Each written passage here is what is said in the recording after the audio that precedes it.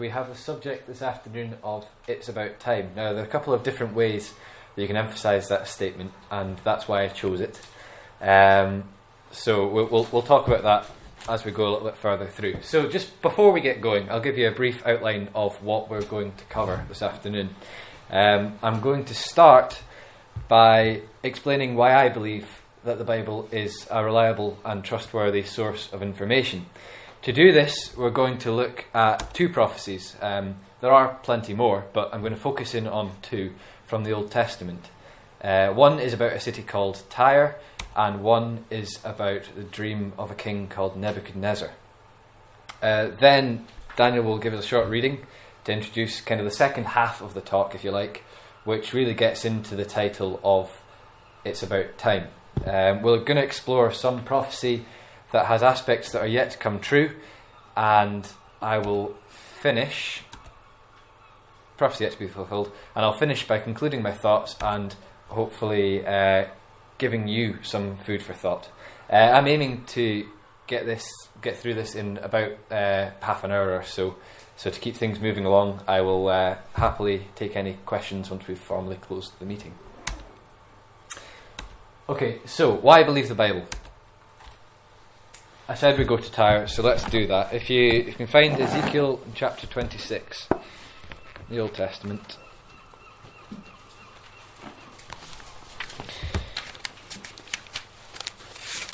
Ezekiel and chapter 26. Now this is a prophecy, this chapter, and it is about a city called Tyre. So on the map here, this is a modern day Google Maps image, and I have pinpointed where Tyre is. So it's right in the Middle East, the east side of the Mediterranean Sea, near Lebanon. I think it's in Lebanon as is today. And if we just, I'll give you some background first of all. So around 2,600 years ago, in 587 BC, history, I'm going to refer to both secular history and history as we find it in the Bible. So secular history tells us that Nebuchadnezzar, king of Babylon, destroyed Jerusalem. Soon after this, in 586 BC, he turned his attention to the then massively important trading city of Tyre, pinpointed on the map here. Tyre was a city of two halves. It had one half onshore and one half 600 metres offshore, and I'll show you a zoomed in image of that in a minute. So it had a mainland half and an island half. Nebuchadnezzar spent 13 years from 586 to 573 BC besieging Tyre, and eventually gave up, having destroyed only the onshore part of the city. He did a pretty thorough job of the onshore part, mind you. He made sure the entire city was left in ruins and remained uninhabitable. So if we look down the chapter to kind of see how Ezekiel prophesied that this would happen, I'm just going to sort of buzz through and look at a couple of verses. First of all, so chapter 26, verse 1, we get a timestamp. It came to pass in the 11th year, on the first day of the month, that the word of the Lord came to me, Ezekiel, saying. So this timestamp tells us when this was given. So the first day of the first month of the 11th year, and we can find from, I believe it's, I haven't written down where, but it's the first year, the first month of King Zedekiah's reign, King Zedekiah of Judah. And this is confirmed by secular sources of history, such as the Babylonian Chronicles, as being the beginning of the year 586 BC, so directly before Nebuchadnezzar himself arrived on the scene. Verse 2. Son of man, because Tyre has said against Jerusalem, Aha, she is broken who was the gateway of the peoples. Now she is turned over to me, I shall be filled, she is laid waste. So we're told that this would happen soon after a defeat of Jerusalem. Ezekiel would know this as a fact, as it had literally just happened, given the timestamp that we have. So this wasn't a prophecy, it was just an explanation of God's reasoning in verse 2. Then we flick down a bit further just to get some details about what's going to happen to Tyre. Verse 6. Also her daughter villages which are in the field shall be slain by the sword. Then they shall know that I am the Lord. So the villages on the mainland are going to be destroyed. And then skim a bit further down to verse 9. He will direct his battering rams against your walls, and with his axes he will break down your towers. So we have this description here of a siege situation during which there's going to be some form of destruction. And that all kind of appears to fit with what we know of Nebuchadnezzar.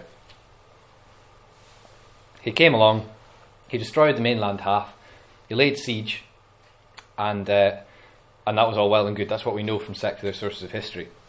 But then if you come down a little bit further to verse 12, it seems like we're going a bit off track, and we've got an inaccuracy here in the biblical account.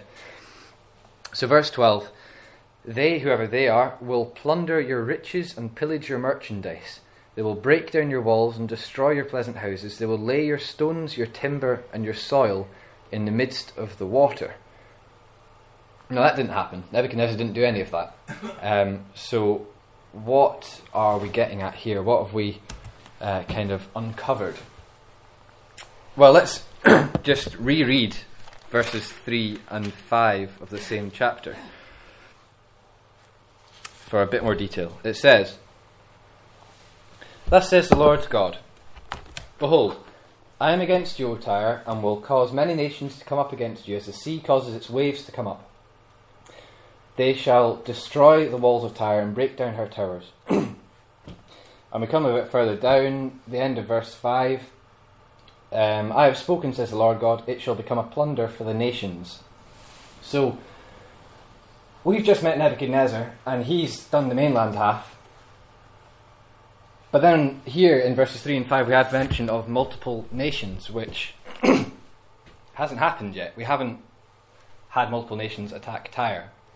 So what exactly is going on?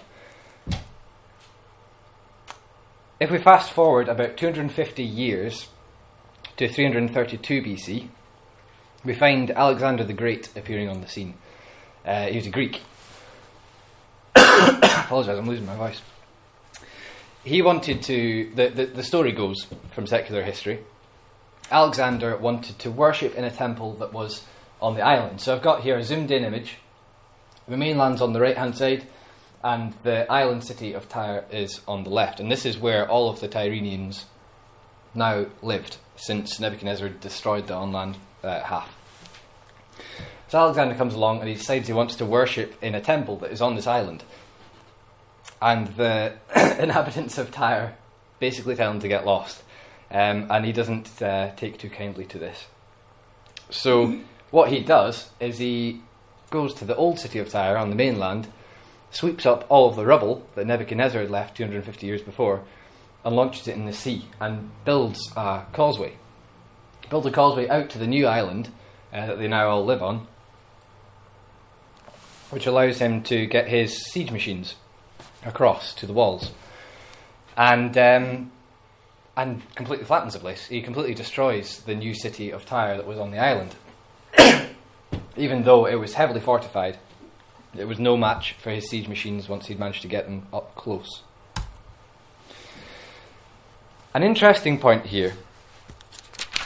If you skim your eye down to verse 14 of this chapter, of chapter 26 of Ezekiel, verse 14, you'll find it specifically says, "I will make you like the top of a rock. You shall be a place for spreading nets, and you shall never be rebuilt, for I, the Lord, have spoken, says the Lord God." This is a Google Maps image taken this year of the city of Tyre. And as you can see, it's built, it exists. So does this prophecy fall on its face? Well, no, actually. Direct your attention to that area in red, and you'll find that that is the original city of Tyre, still unbuilt, still left as was, in the midst of what is now a thriving, populous city. This is the original island, and Alexander's Causeway was somewhere about here.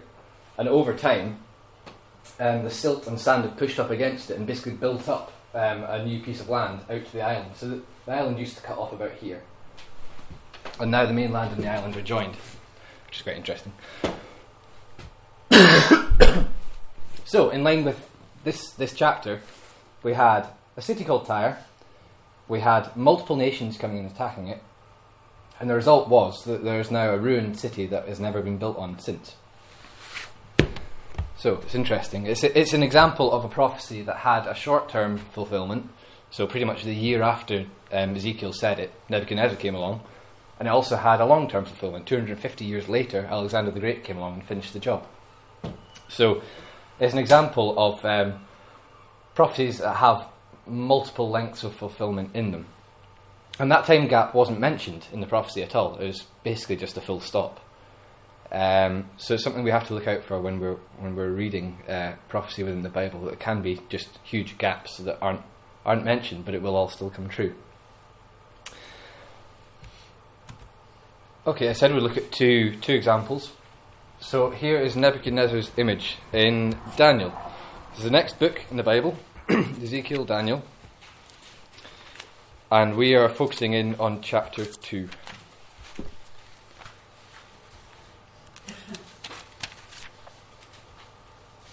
But, in fact, I'll direct your attention just briefly to the first verse of chapter 1. So, for context, Daniel 1 verse 1, in the 3rd year of Jehoiakim king of Judah, Nebuchadnezzar king of Babylon came to Jerusalem and besieged it. Now, does that sound familiar? Yes, because we've just talked about it. It's the same king, and it's the same account of besieging of Jerusalem. And that is the point at which both Daniel and Ezekiel were taken captive into Babylon. So, chapter 2. We know what's happening and when it's happening. Chapter 2 and the first 3 verses. Now, in the 2nd year of Nebuchadnezzar's reign, Nebuchadnezzar had dreams, and his spirit was so troubled that his sleep left him. Then the king gave the command to call the magicians, the astrologers, the sorcerers, and the Chaldeans to tell the king his dreams. And the story goes that basically nobody could tell him really what was going on until Daniel pops up later in the chapter, verse 27 onwards. Daniel pops up and essentially says, I can't explain it, but God can through me. And goes on to give a description of this image that you see here on the screen. This is obviously an artist's impression. It's just somebody's idea of how it might have looked.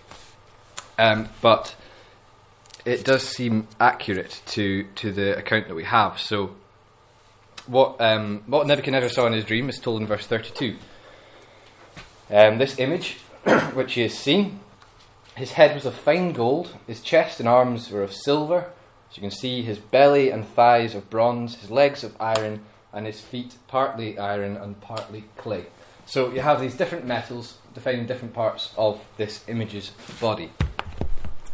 And this statue is used to kind of play out a series of events. It's a prophecy that God has given of what is going to happen to the nations of the world. So in verses 37 to 42 we have the explanation of what goes on. Verse 37, to start off with. This is Daniel speaking to Nebuchadnezzar. You, O king, are a king of kings, for the God of heaven has given you a kingdom, power, strength, and glory. And wherever the children of men dwell, or the beasts of the field and the birds of the heaven, he has given them into your hand and has made you ruler over them all. You are this head of gold. So Daniel says to Nebuchadnezzar, of this image you are a head of gold. And then it follows on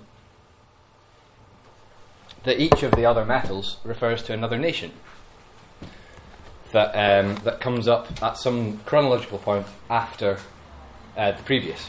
So you start off with the golden head, the Babylonians, and you work your way down, and we're given a full run through of the characteristics of these different nations.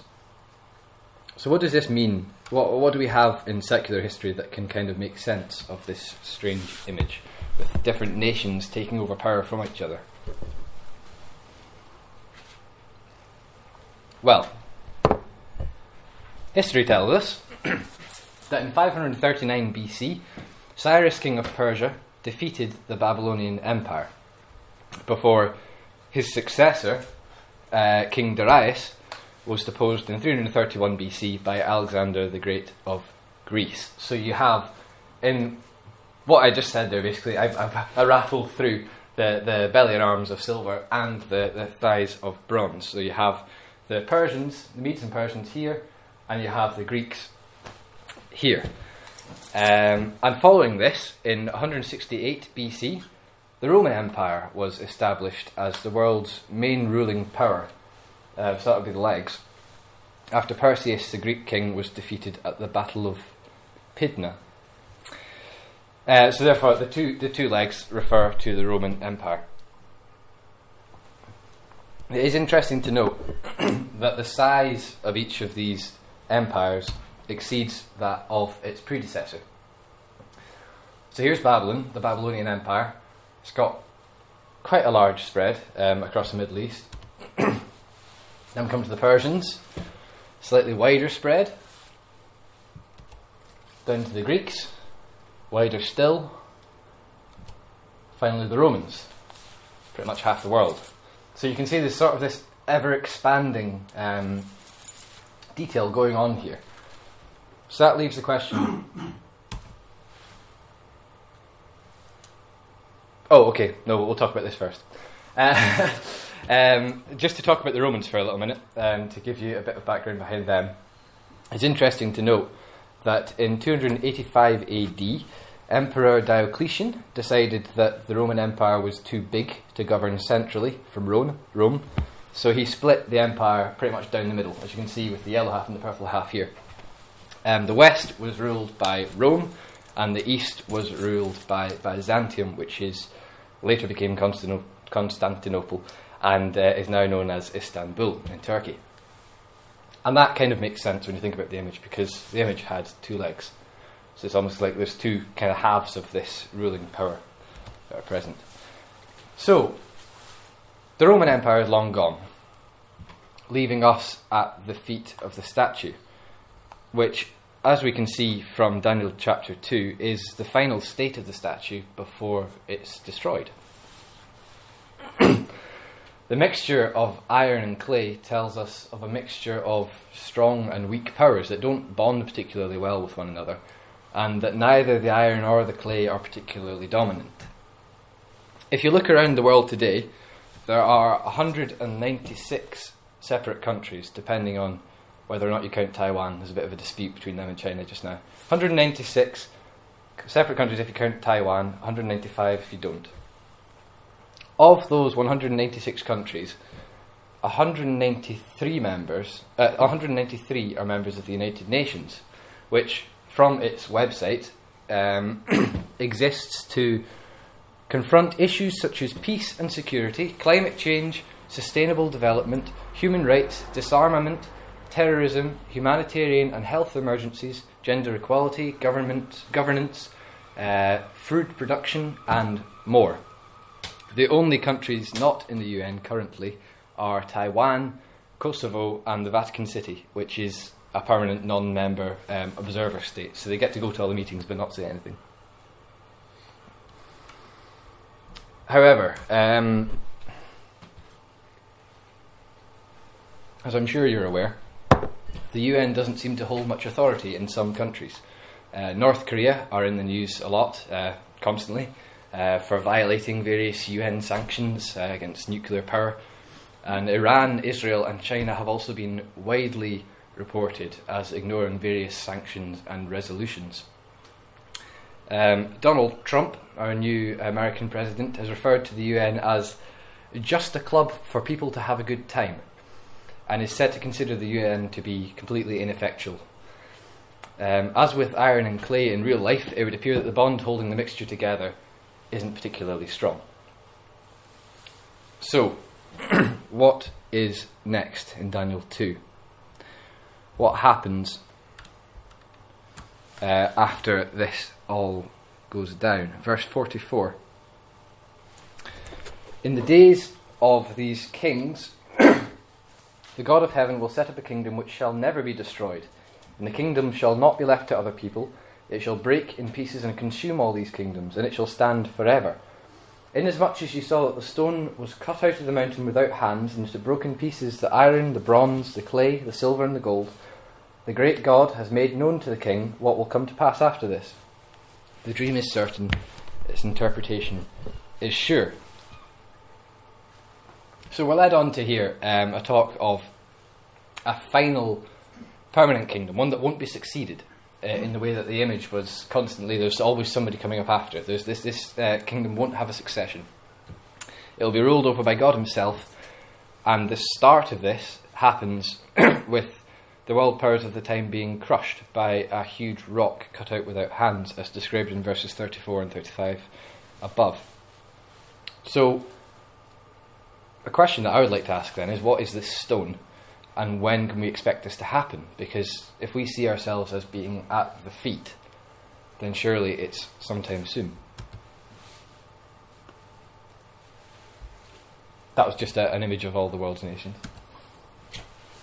So with that thought, hold that thought, and Daniel's going to give us a quick reading, so we can lead on to the next half.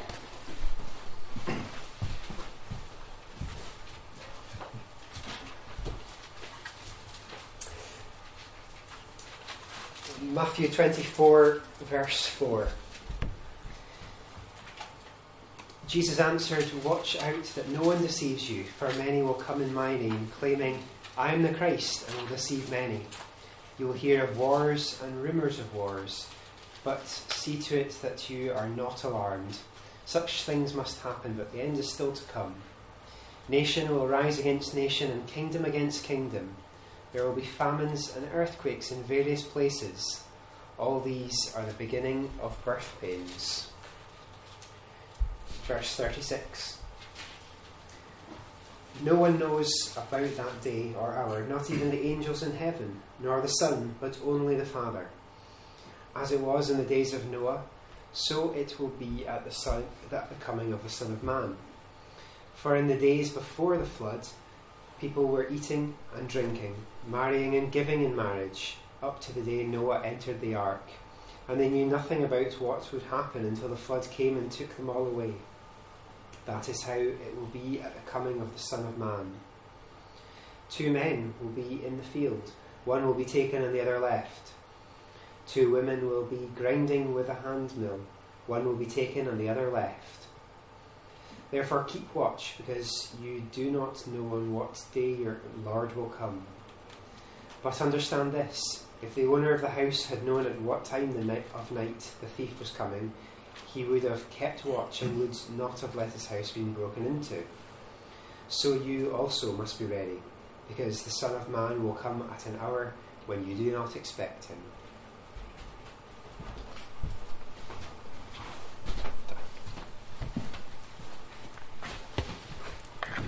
Okay, so we've just read of,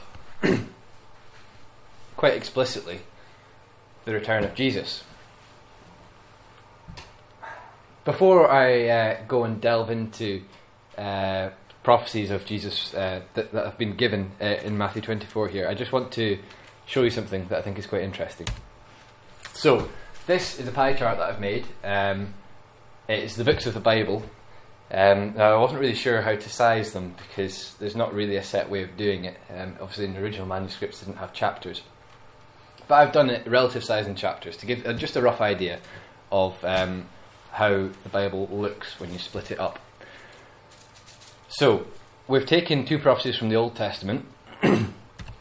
So if we ignore the entirety of the Old Testament, which contains hundreds of prophecies that look into the return of Jesus, such as Nebuchadnezzar's image and the other prophecy about Tyre, and we ignore the 4 gospel books that tell the first-hand eyewitness accounts of Jesus' life. So that's Matthew, Mark, Luke, and John. We've just read from Matthew here. If we ignore all of that, we're left with this little chunk. That is the rest of the New Testament from Acts through to Revelation. By chapter, it's roughly a 1/6 or 17% of the Bible. Don't try and read this slide. This is you might be able to, kind of, if you blur up your eyes, you'll see that some of this is black and some of it is red. All of the red parts are direct prophecies about Jesus' return in that section of the Bible. So if you completely disregard the majority of the Bible, which I strongly recommend you don't do, if you completely disregard that and look purely from Acts to Revelation, 17% of the Bible, this is what you'll find about the return of Jesus. I'll happily provide anybody with a note of these references afterwards if you want to have a look through. There are 44 verses in total. That is 44 prophecies within 17% of the Bible that refer very specifically to one specific event, the return of Jesus. Remember that some things are prophesied once and once only in the Bible, and yet still they've come to pass, they've been proved to be good prophecies. So why then is there such a huge emphasis on Jesus and on his return? Why is there such a focus on this within the Bible? So, that was my short aside. Just to kind of prick your interest. Matthew 24, just read it. And we kind of, ideally we would have read the whole chapter, but it's a big chapter. So we just dived into small parts of it to get a feel for what's going on. So the first part that Daniel read was from verse 4 to verse 8. And verse 3 gives us context as to what this is. The disciples come to Jesus privately as he sits on the Mount of Olives, verse 3, and say, "Tell us, when will these things be? What will be the sign of your coming and of the end of the age?" And Jesus tells them. He says there's going to be quite a few things that happen, things to look out for. Verse 5, people claiming to be Jesus. Verse 6, wars and people talking about wars. And verse 7, he lists off famines, pestilences, or epidemics as we now call them, earthquakes in various places. And all of the above are described as the beginning of sorrows. So, what can we find about these things? People claiming to be Jesus. According to sources cited and collated on Wikipedia, at least 26 people have come forward claiming to be Jesus Christ in the past century with various levels of success. Some have successfully convinced others to follow them, setting up their own sects or cults, whilst others have used it as a kind of some divine reasoning behind the crimes that they've committed. For instance, this guy on the left here is called Oscar Ramiro Ortega Hernandez. He fired 9 shots at the White House in 2011, believing that he was Jesus sent to kill Barack Obama, who he referred to as the Antichrist. Ooh, missed.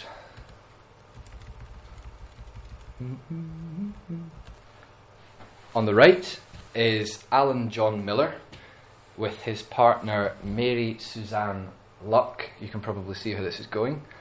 He is a former Jehovah's Witness elder who claims to be Jesus Christ, and his partner is Mary Magdalene, who is another character from the Gospel record.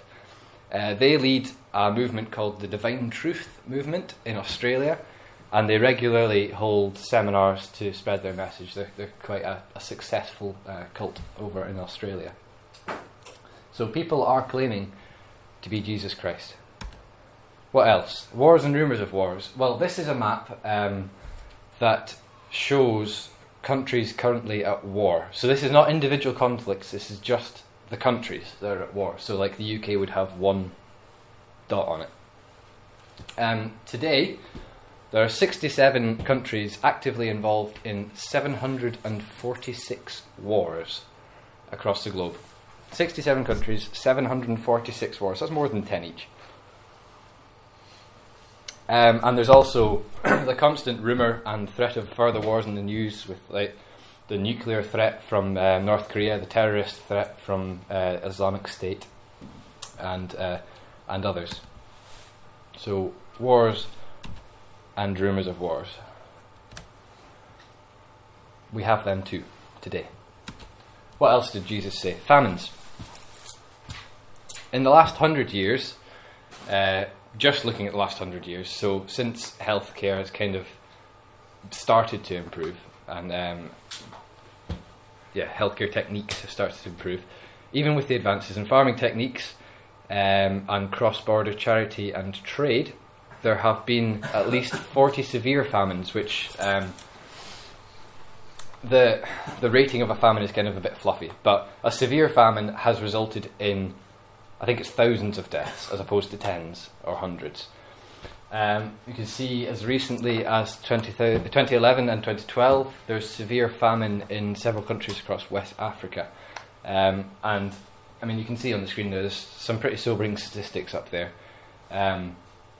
Millions of people dying as a result of not having the food that they need in China, North Korea, Democratic Republic of the Congo, and there's a whole load of African countries listed up there.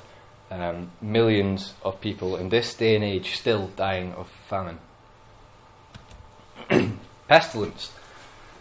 Some of these names will be familiar. Ebola. In 21 months, Ebola spread throughout Liberia, Guinea, Sierra Leone, Nigeria, Mali and the USA, killing a reported just under 12,000 people. There was a Zika virus that was kicking around during the Rio Olympics. There was confirmed cases in 57 countries or territories across America, across the Caribbean, the Western Pacific and Africa. HIV and AIDS, they're widely reported, and globally 70 million people are currently infected, and last year 1.1 million died as a result of HIV and AIDS. Malaria, similarly, half the world's population is at risk, and in 2015 alone there were 212 million cases and at least 500,000 deaths. So, pestilences, epidemics, they're occurring right now also. Earthquakes in various places, in verse 7. So, last year, 2016, there were 43 severe earthquakes recorded. Again, it's a bit of a fluffy description because it takes into account not only the magnitude but also the impact on humans. 43 severe earthquakes were recorded, so they're at least magnitude 7 on the Richter scale and or caused fatalities. The overall total value of earthquakes is much higher, with hundreds per month occurring even in the UK. This graph shows the trend in seismic activity. The line that you can see is percentage activity, so that's increasing, and the bars are the average magnitude of any given quake. So we start here at 1997 and we work our way along right to last year, 2016. So you can see the general trend since in the last 20 years is for more earthquakes of lower magnitude. That's a general trend. Obviously, it's not the case for every single one. So since I was born, there have been more earthquakes, but they have been lower on the magnitude scale. So earthquakes in various places. But then again, what does various places mean? Because you have not only the physical earthquakes that are happening across the globe and has been happening, but you've also got this sort of thing. This is an article from The Guardian. So long 2016, the year of the political earthquake. This is from the UKIP website. UKIP on course to deliver political earthquake. This is the Wall Street Journal, Trump's political earthquake. This is a Fabian Society, which is a political think tank. Again, political earthquake. The Telegraph, political earthquake. ITV News, earthquake. The Politico, which is a politics magazine. The Pope's political earthquake. Financial Times, again, talking about political earthquakes. So these earthquakes maybe don't just refer to the ground shaking. It's literally everywhere. This is I typed this into Google and this was the first 5 or 10 results that came up. A lot of them are specifically related to the independence referendum, Brexit, Corbynism, an unelected Prime Minister in Theresa May, although now she is elected. And then further abroad with Trump in the US, Marine Le Pen in France, and Pope Francis himself causing a stir. So The phrase political earthquake is a popular one. So, with these things that we've looked at, we seem to be ticking all the boxes. All of these things that Jesus talked about that would happen at the beginning of the end are happening now, and are happening a lot now. So, what does that mean for us, really? Well, I've written here, it's about time for Jesus to return. Which, yes, you could say it's about time for Jesus to return, but also you can spin that statement round and say, for us, it's all about time. How do we use our time? What are we doing with what time there is left until this return of Jesus? So what pointers does the prophecy that we've read through give us? If you flick through Matthew chapter 24, towards the end of the chapter, verse 42, Daniel read this for us. Verse 42, watch therefore, if you do not know what hour your Lord is coming. But know this, that if the master of the house had known what hour the thief would come, he would have watched, and not allowed his house to be broken into. Therefore you also be ready, for the Son of Man is coming at an hour you do not expect. So we're told to watch, we're told to be ready. Verse 45 goes to talk about being a faithful and wise servant. But what are we watching and waiting for? And how are we being faithful and wise? Well, I'm not going to answer those questions today, because my answer to you is that if you want to know that, you need to read the Bible. I've put to you why I think the Bible is trustworthy. We've looked at a couple of prophecies in the Old Testament, prophecy concerning Tyre, prophecy about Nebuchadnezzar's image, and I've shown to you that they are proved by secular historical accounts to have occurred exactly as they're written for us in the Bible. And not just fulfilled, but fulfilled to a ridiculous level of detail, even down to full stops, which is always interesting to look into. But I don't want you to take my word for it. I want you to make up your own mind. So, the one thing I will say, it's all about time for us. The time we have is limited. We know we're given pointers as to how we should use our remaining time. Watch, be ready, be faithful and wise. But how? Read the Bible and find out for yourself. I put up this photo of a Bible and then realised that actually is no use like that, because the only way that you're going to find the answers to these questions is if you open the Bible and read it for yourself. So, my challenge to you then, according to the Bible, it's about time for Jesus to return. So what are you going to do about it? Thank you.